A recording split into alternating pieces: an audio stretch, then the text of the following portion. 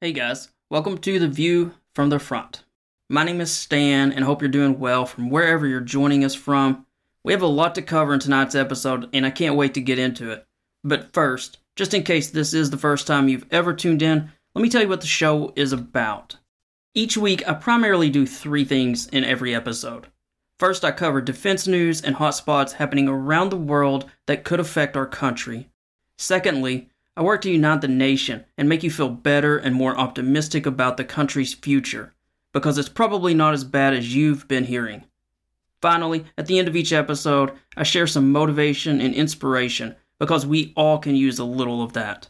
In all honesty, by the end of this show, you should be a little better informed about our military and the events happening out there that don't typically make the news. You'll be a little more positive about our country and its future. Finally, you'll be a little stronger emotionally and mentally. That's what my goal is, and I try to do that while working my hardest to unify our country, because without question, our country's greatest threat is our anger toward each other and this wide political divide. So if you've been looking for a calmer, more optimistic news source, you've come to the right place. In fact, you may have come to just about the only place. Before we get to the news today, I want to make a little bit of a quick announcement regarding the show. And that is, you will not be seeing this episode or any future episodes in the short term for sure on YouTube. And I want to explain why just briefly. As I've said in some previous episodes, I was never fully comfortable on video. So I've been trying to deal with that for several months. But it's really hard to try to make your points and not sound like an idiot and not say ums and ahs while looking at a camera the entire time. So I tried some various ways to do that, and I think I got a little better at it, but it was work, and it wasn't the most enjoyable thing. And I would try to use my hands to try to be even somewhat visually appealing, because I would watch these episodes every week, which would be a nightmare. So I was never really enjoying it. And worse, as you know if you've ever uploaded any long video to YouTube, and many of these of mine were usually 45 minutes to an hour, although I have been trying to cut them down to 30 minutes, but there was processing time for the video, there was uploading time for the video, and so all of that, plus being uncomfortable, plus last week I had some just absurd technical issues where the camera wouldn't work for a bit, had to redo a section or so. It was just kind of a pain, and it was just finally like, you know, Stan, this is not your element. If you are a land creature, do not get in the water. So I'm hanging that up for the short term. So if you're looking for this on YouTube, it's not going to be there in the short term. Just find it in whatever channel you normally listen to podcasts on. Enough of all of that. Let's get to the news. We're going to begin with U.S. news, and there's some good news, bad news there as far as Ukraine funding, which is something I am passionate about and care a lot about. The good news is that the Senate passed a $95 billion foreign aid bill. They passed it pretty strongly, actually. It was a 70-29 vote. Of course, it takes 60 votes to pass, so they passed it 70-29. That's the good news. It would provide $60 billion to help support Ukraine. Obviously, Ukraine's been battling Russia since Russia invaded back in February of 2022. That, of course, was a second invasion, or third, depending on how you count, since Russia initially invaded Ukraine back in 2014 when it invaded the Crimean Peninsula. Nevertheless, the package would provide $60 billion to support Ukraine, which Congress has been delaying passage of since November. So we're now 4 months into a delay. The Senate passes it 70-29. In that bill, $60 billion to Ukraine, as I said, $14 billion in military assistance to Israel, $9 billion in humanitarian assistance to Gaza, and then there's $5 billion to help defend Taiwan from China. So again, $60 billion to help support Ukraine, $14 billion military assistance to Israel, $9 billion humanitarian assistance to Gaza, and then $5 billion to defend Taiwan. Now, I was going to go all into a few pieces of the details regarding the complicated fight that will happen in the House to pass this. And it would involve essentially trying to get a discharge petition passed, since the Speaker of the House will not bring it to the floor. It would take 218 signatures. It was going to be a challenge at best, but just shortly before I started filming this podcast, the House of Representatives, in its infinite wisdom, and despite the fact that it spends probably half the year not working anyway or in session, they are about to take part in a large break until February 28th, unless something happens. Now, this was previously scheduled, but it's still an almost 2-week-long break, while there are so many important issues happening out there. I do really hope something changes and they don't go into recess, but that is the current schedule as of Wednesday at 10:30 p.m. Now, even if they do go back in session or once they return to session, this is going to be a pretty challenging fight. And the reason is that those on the far left, there are things in this bill that annoy certain members. And so some Republicans are against the Ukraine aid because President Trump is against it and because they've convinced a decent percentage of Republican voters to be against it. So they're not going to get all of the votes from the right. On the flip side, on the left, some progressives are against this bill because it includes funding for Israel. And so some folks like AOC and the Squad, some of those on the far left, are opposed to that. So it'll be a matter of, can they get enough votes to pass this? Some members are, and you really can't make this up, saying that they won't vote for this unless it includes a border bill, which, as a refresher, just a week plus ago, there was a all-encompassing bill that included a border security bill and all of this aid. The House said, no, we don't want it that way. So the Senate broke it apart, managed to pass it, and now the House is saying, well, we want the border bill. No surprise, Washington, D.C. is an absolute mess, but this is not, unfortunately, a humorous time to laugh at the folly of it all, because the reality is that Ukrainians are fighting for a struggle of survival against the Russians as their ammunition continues to run low. So this is just a very frustrating situation. We're going to move to the next topic, but unfortunately, I do have to discuss one more political matter because it was that big of a deal. Sadly, and unfortunately, former President Donald Trump said since the last episode that, quote, Russia should do whatever the hell they want, end quote, against NATO allies who haven't met their spending targets. Now, that was a huge media firestorm that followed, and we'll put a link in the Substack notes that show that his allies are trying to say, don't take him serious. In fact, in the link that I'm sharing, one of them says, and you really cannot make this up, but literally says, why the media takes these off-the-cuff comments so serious is beyond me. Trump says one thing and does another. He was at a rally and it's meant for right-wing outlets like One America Network. Don't pay attention to them. Now, this person was granted anonymity to speak freely, and the person who's a close advisor said that Trump knows that if Russia did invade some of these NATO countries, he would have to defend them. But think how crazy that is, that Trump would know that and would basically say something that could be read incorrectly by Russia as a green light should he become elected, and then he'd have to turn around and send American troops over there to fight Russia. So it was an irresponsible comment at absolute best case. That's the best spin I can possibly put on it. Now, a lot of others are taking it far more serious.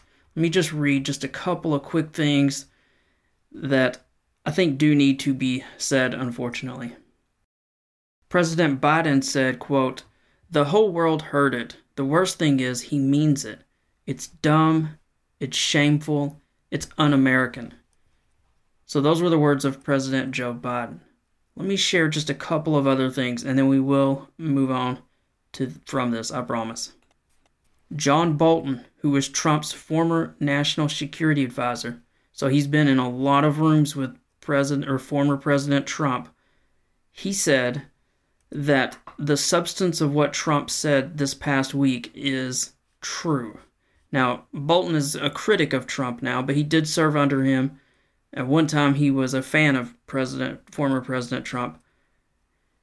But he added, and again, these comments are in the link that will be in the Substack notes.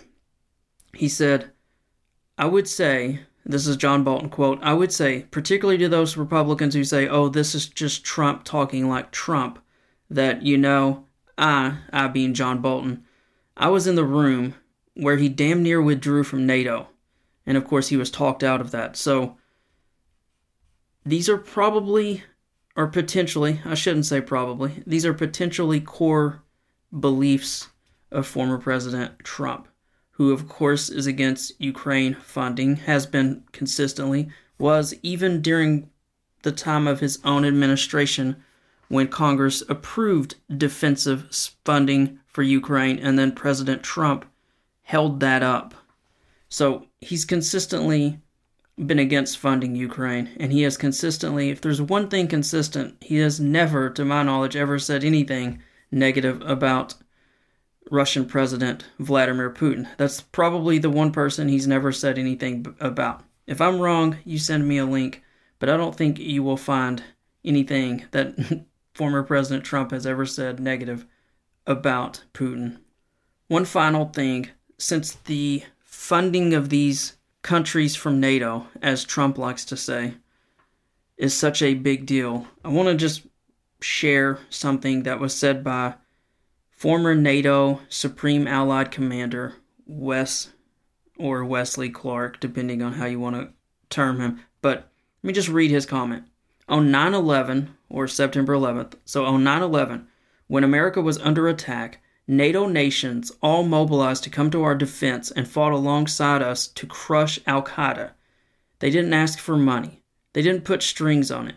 This is the kind of ironclad commitment that has kept Western democracies, including our own, alive for 75 years. For Donald Trump to publicly signal to Vladimir Putin that he can take as much of Europe as he wants, and we will sit by and cheer him on, isn't just breaking the promise the United States has made, and it isn't just threatening Europe. It is encouraging World War III, which will hit our shores and cost American lives. And the absolute final thing that I will say on this, and I will let it go, I will put into the Substack notes a chart of how much each NATO country has spent toward defense spending, and this chart's from 2023, but it's just important to note that the 31 members of NATO commit to spending 2% of their gross domestic product. But as you look at the list, you will see some, like Poland, that's up to almost 4%. The U.S. spends 3.49%.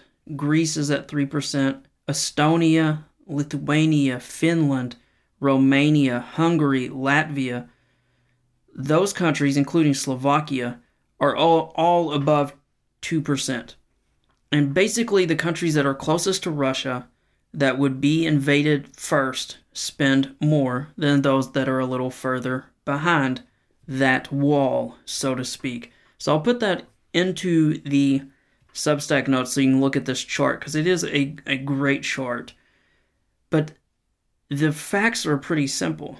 The commitment is a guideline. It's not a requirement. It's not like if you don't pay 2% of, and pay is the wrong word, but if you don't fund defensive budgetary equipment, ammunition, training, etc., if you don't spend 2% toward, defensive spending, that they're going to kick you out of NATO. It's simply a guideline.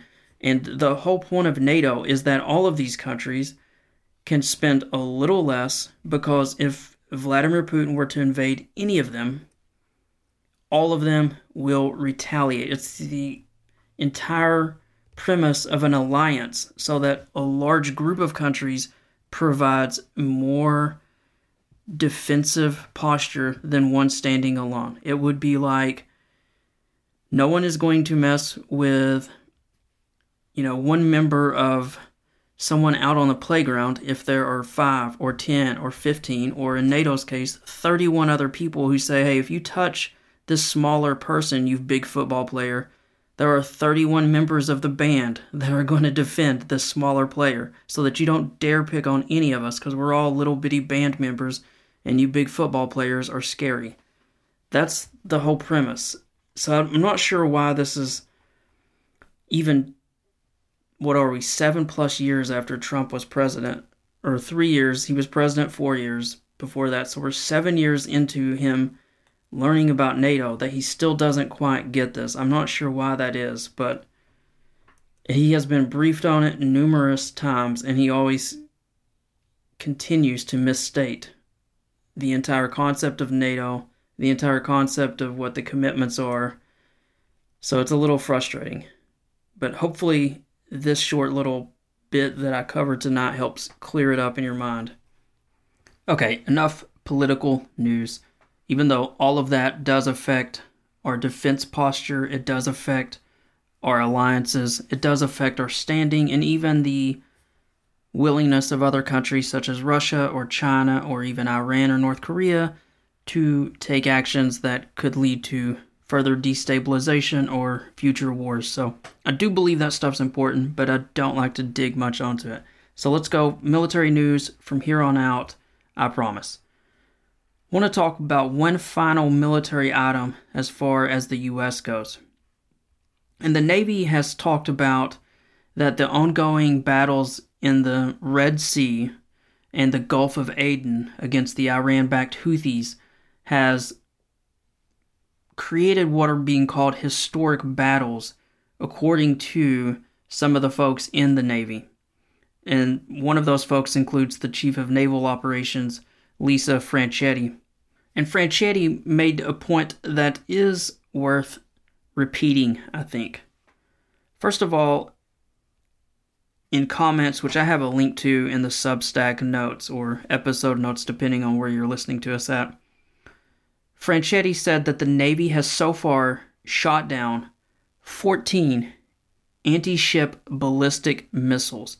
Now, ballistic missiles are missiles that are fired far into the sky, into space almost, or sometimes in cases they are, but fired very high altitude, and they come racing down to hit a target, or in this case, a ship. So the Navy has destroyed 14 of these. This is important because one of the things the Navy has worried about, especially if a conflict happened with China, is that China has some aircraft carrier killing missiles. Now they have 2 types, and these are pretty impressive to say the least. One of them can actually hit a target 2,500 miles away. So they've got one that can fire 1,000 miles. It's called the DF-21D.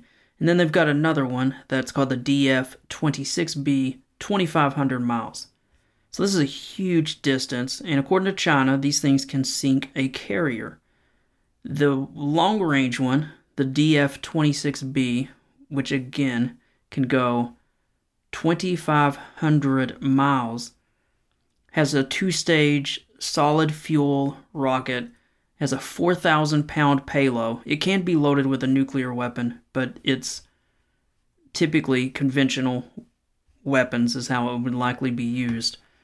It's 46 feet long, it weighs 22 tons, And China has a lot of these, perhaps as many as 200 launchers alone. So China believes it could fire these ballistic missiles into space 2,500 miles away, potentially hundreds of them, and each of these with a 4,000-pound warhead would race into the atmosphere. They have active terminals in they basically can be controlled to seek out targets, and they would target the largest, most important ship. And so China believes it can sink American carriers, which would vastly change the dynamics of any naval situation, since the United States has used carriers to dominate large areas going all the way back to World War II, when we had prop planes flying off of carriers, and back when carriers, in a single span of just a few years, made massive battleships obsolete. And so the big guns on the battleships didn't matter, the armor on the battleships didn't matter, because carriers launching aircraft could sink those without the battleships ever even being able to fire a shot. So China believes these missiles have made U.S. carriers, aircraft carriers, obsolete. And so the reason I bring all this up is because Franchetti, the chief of naval operations, is saying, hey, our Navy has shot down 14 anti-ship ballistic missiles for, quote, the first time in history, end quote. Now, I did some research on these carrier-killing missiles, and the U.S. believes that obviously if these are fired as they come into range, all of the ships have anti-air missiles on them. And so there would be lots of missiles fired up from the naval armada, ever how large it might be, around the aircraft carrier, trying to take down these missiles. So there'd be missiles flying up, and then as it got closer, they would eventually start using their Phalanx anti-aircraft machine guns, which are impressive on their own. And so it would essentially come down to how many missiles could China fire, how many could we take down with our anti-air missiles, and then how many could we take down with the close-range machine guns or cannons.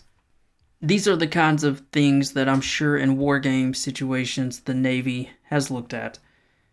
But it is significant that our United States Navy has, in combat situations, shot down 14 anti-ship ballistic missiles, even though I'm sure these aren't as fast or as impressive as what China would be using against us. This is like any sports analogy. It's no longer just a hypothetical. It's no longer on a test range or a scrimmage. In a real-life scenario, our Navy has shot down 14 anti-ship ballistic missiles. And maybe this isn't the best team out there, so to speak, but we're getting actual real-world experience on a small scale, which hopefully will help save lives should, God forbid, something happen between us and China. Now, the other interesting thing that Franchetti, Chief of Naval Operations Lisa Franchetti, said was that in this historic battles that are taking place, the United States Navy has destroyed more than 70 drones. Obviously, drones are a threat in the modern world that we see now, especially in fighting inside Ukraine against Russia. But they've shot down more than 70 drones. But even more impressive, they have destroyed 7 cruise missiles. So you say, well, Stan, what's a cruise missile? How is that different than a ballistic missile? Just in case you don't know, cruise missiles usually are low altitude. Sometimes they fly as low as 50 feet off of the sea floor or land floor. And the reason those are so dangerous is that often they don't show up on radar. So they can usually get pretty close, or they're hard to be detected.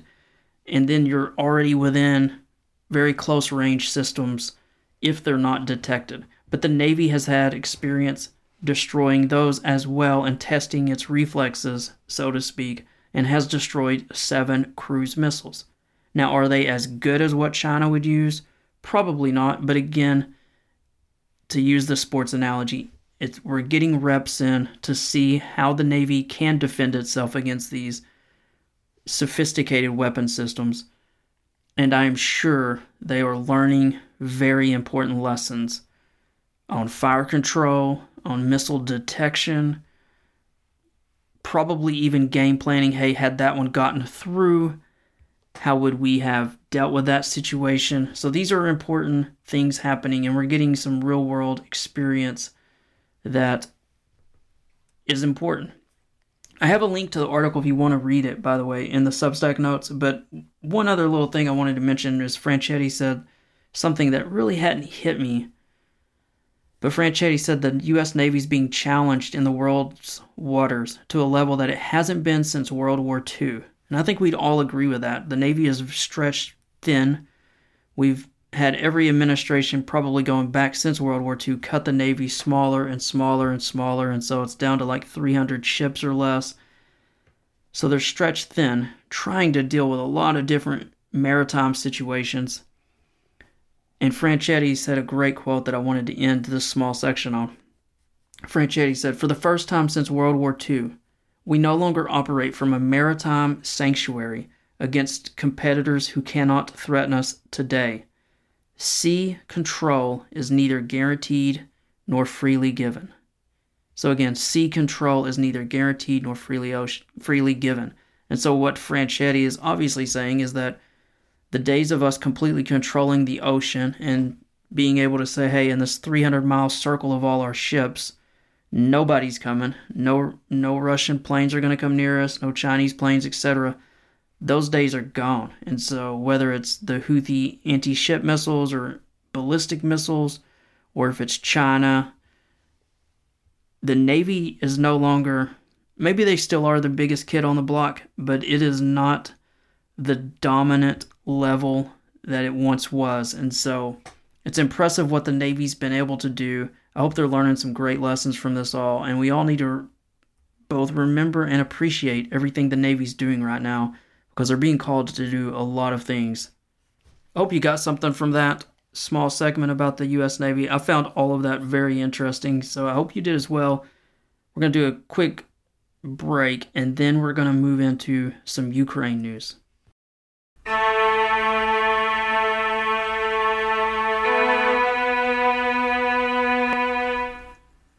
Just a quick reminder, if you love what you're listening to and would like to support what I'm doing, you can sign up on my Substack page or on my Patreon page to help support the show. For $5 per month, you can help me grow this into something even bigger. And I think by doing that, in a weird way, you'll help contribute to me pulling off something I really want to do, but at a much larger level. You'll help unify our country, you'll help educate more voters, and ultimately, you'll help more people become more engaged and better informed. We all know that studies prove that more informed, more engaged citizens lead to a better government, and ultimately, that will lead to a better country. I really do have some big dreams for this platform, including increased frequency, but I do need some help getting there. Currently, the show is only supported by listeners such as yourself. We have no sponsors or advertisers, but no pressure, especially if you're new. If you're new, just sit back and enjoy it. But if you've been enjoying this for a while, if it's helped bring a sense of calm and faith in our country, then please consider helping support the show. Details for signing up can be found on my Substack page and in the episode notes. Thanks in advance for your support. I really do appreciate it.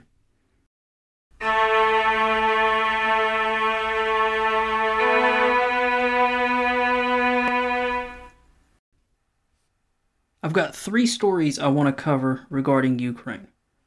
First of all, as we've talked about the last few weeks, President Volodymyr Zelensky had been discussing replacing the head of the army, and he has done so. So I've got a brief article about that in the Substack notes, but Zelensky has fired, I guess is the best word, but has fired Valery Zaluzhnyi, and the replacement is a gentleman by the name of Alexander Syrsky. Still not a lot known about this guy yet. I'll do some digging and get a little bit. I saw some initial information about him released, but I wasn't comfortable sharing all that until I fact-checked it a little first. But the reality is that, as has been talked about the past few weeks, Zelensky has changed the leadership of Ukraine's military. So that's a big step. We'll see what that actually leads to and how that affects the battle from here on out. But clearly Ukraine is struggling with limited resources. And as I said several weeks ago, I think the final nail for Zelensky was basically made months and months ago when he did an interview with The Economist and said that Ukraine was in a stalemate while the offensive was still being attempted, and it did lead to many in the West starting to doubt whether Ukraine could achieve anything. Now, perhaps you could say Zelensky was just stating the reality of what was happening on the ground. I don't know that I would necessarily totally disagree with you, but as I said back then, that's not something the general should say in a surprise interview without informing the president. So that, to me, led to the start of this falling out between President Zelensky and Zelensky. Now, the second story I wanted to share was that the new head of the Ukrainian military, Alexander Syrsky, has said that Ukrainian troops will shift to defense to drain Russian troops. So basically, one of the first things he did after being put in charge is he said Ukraine's done trying to pound or pry or probe and work its way through Russian lines. They are going to move to the defense. And as a part of the story that discussed that, it is a bit grim for Ukraine right now. The shells and missiles for Ukrainian air defense will only last until March of this year, so it's looking pretty ugly there. And according to Western officials and military experts, many warn that without American help, the armed forces of Ukraine will face a rapid collapse on the front line this year. Now, that was in the New York Times, and we've been talking for weeks and weeks, going all the way back to November, how ammunition has become increasingly scarce for Ukrainians. And the Russians have been making some gains, especially in one small area around the city of Avdiivka. Russia's been trying to take Avdiivka for weeks and weeks and weeks. I want to say 2 or 3 months now. And it looked as though there were in fact some reports that Ukraine had finally decided to pull out, because the Russians had this pocket around both sides of Avdiivka. There were Russian troops that had been, lots of social media had shown inside Avdiivka. It was not even certain that Ukraine held much of it. And it looked as though Ukraine might actually pull out, but with the change in leadership, that plan has changed, and Ukraine has sent reserves to the area. So they are not giving up on Avdiivka, that is under the command of Syrsky. So we're not sure if maybe Zelensky said, hey, you have to hold it, or maybe Syrsky sees that as a good area to fight. The troops are definitely well dug in that area, but reserves have been moved there. But the overall bigger news is that Ukraine is shifting to a defensive strategy. Now, clearly you don't have to be a military genius to know that in the defense, you can inflict high casualties, usually at a much lower cost of your own defensive troops, who are usually dug in and in prepared positions, and you can use mines and other defensive measures, concertina wire, trenches. These are pretty well-known things, but all kinds of obstacles. So Ukraine is definitely moving to the defense, according to its new general, Syrsky. And now the final story I wanted to mention, as far as Ukraine news goes, Ukraine reported that it has sunk another warship. I've got a link to a CNN story. It's a pretty large ship that they sunk.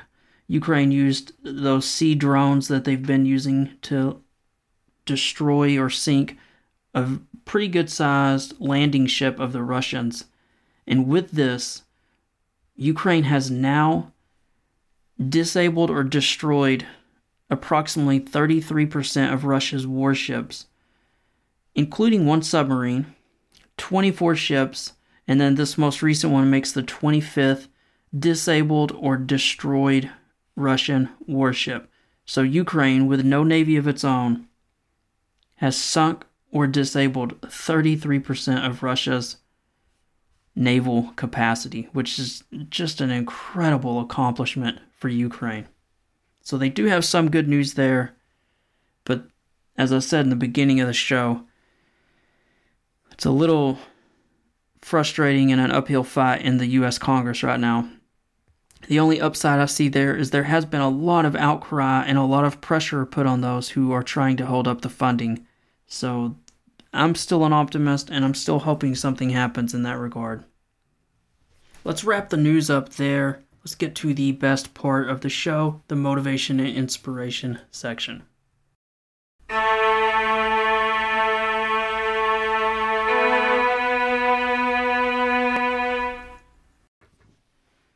This is the motivation and inspiration section. I share these each week because I think all of us could use a few words of encouragement.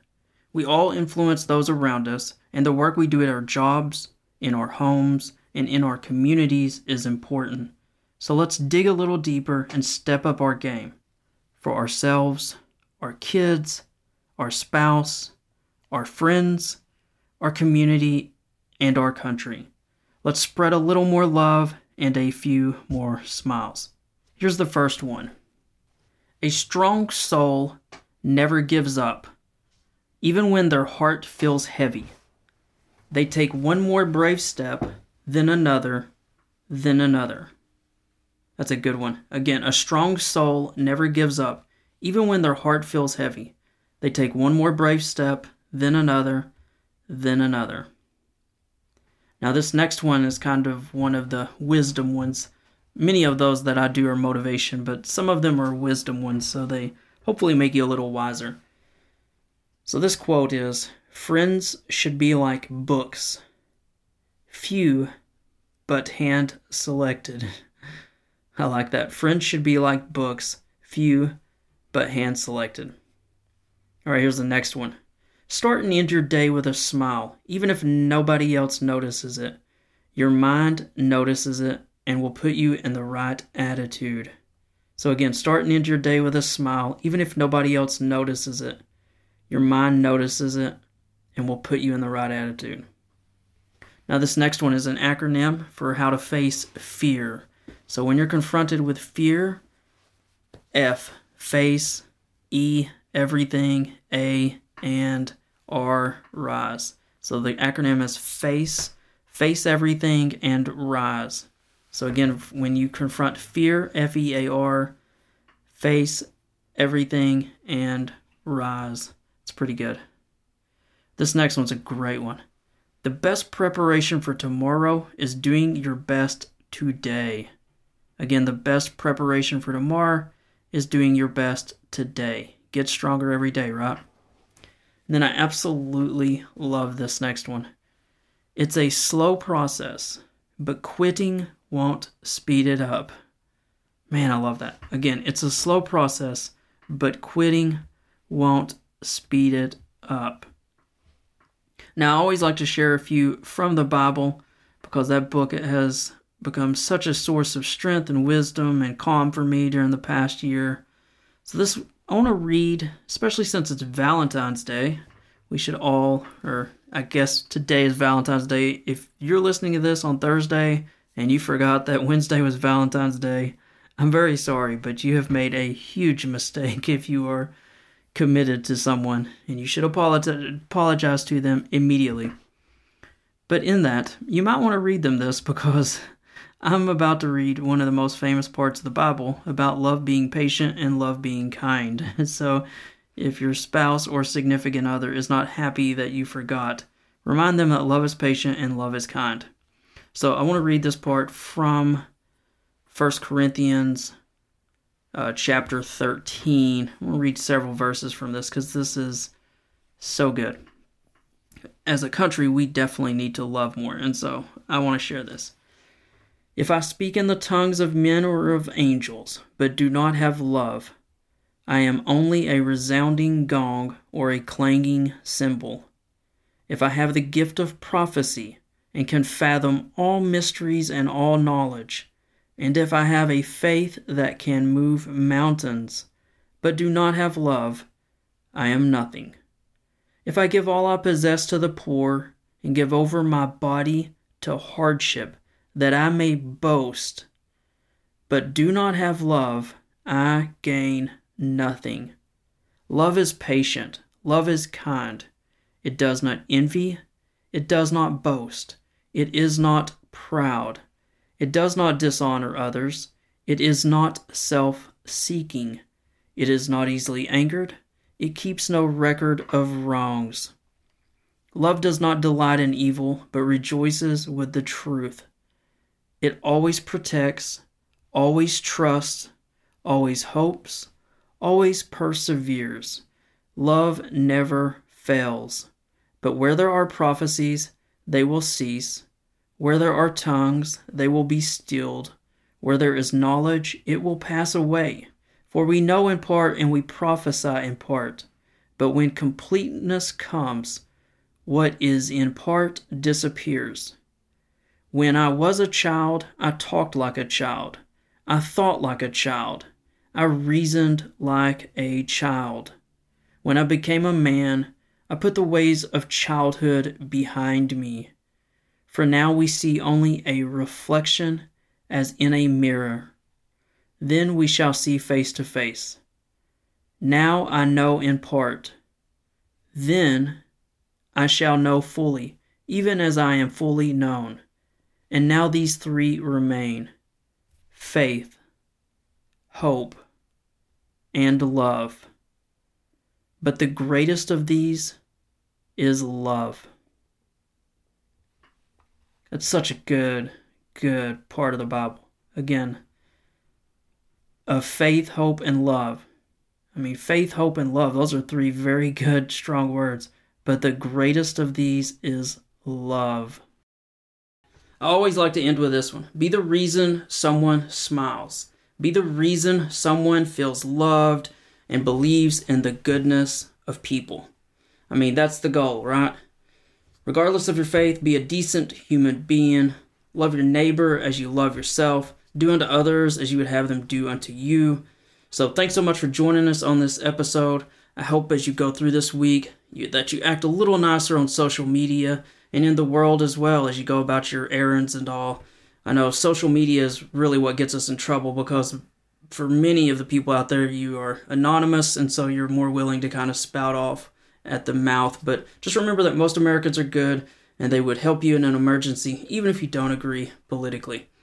Now, I do have to finish with two things. I want to say a bit about myself and my books, just in case you're new to the show, and then I want to say some words for those who are struggling with PTSD or mental illness, which I do every single show because veterans are 57% higher risk of suicide than their peers of the same age group who haven't served. So first, just a bit about myself and my books. I am a military vet. I spent 4 years in the Marine Corps, all of that time in the infantry. After my enlistment, I went to college at the University of Tennessee. I became a journalist. I spent more than 10 years in the news business.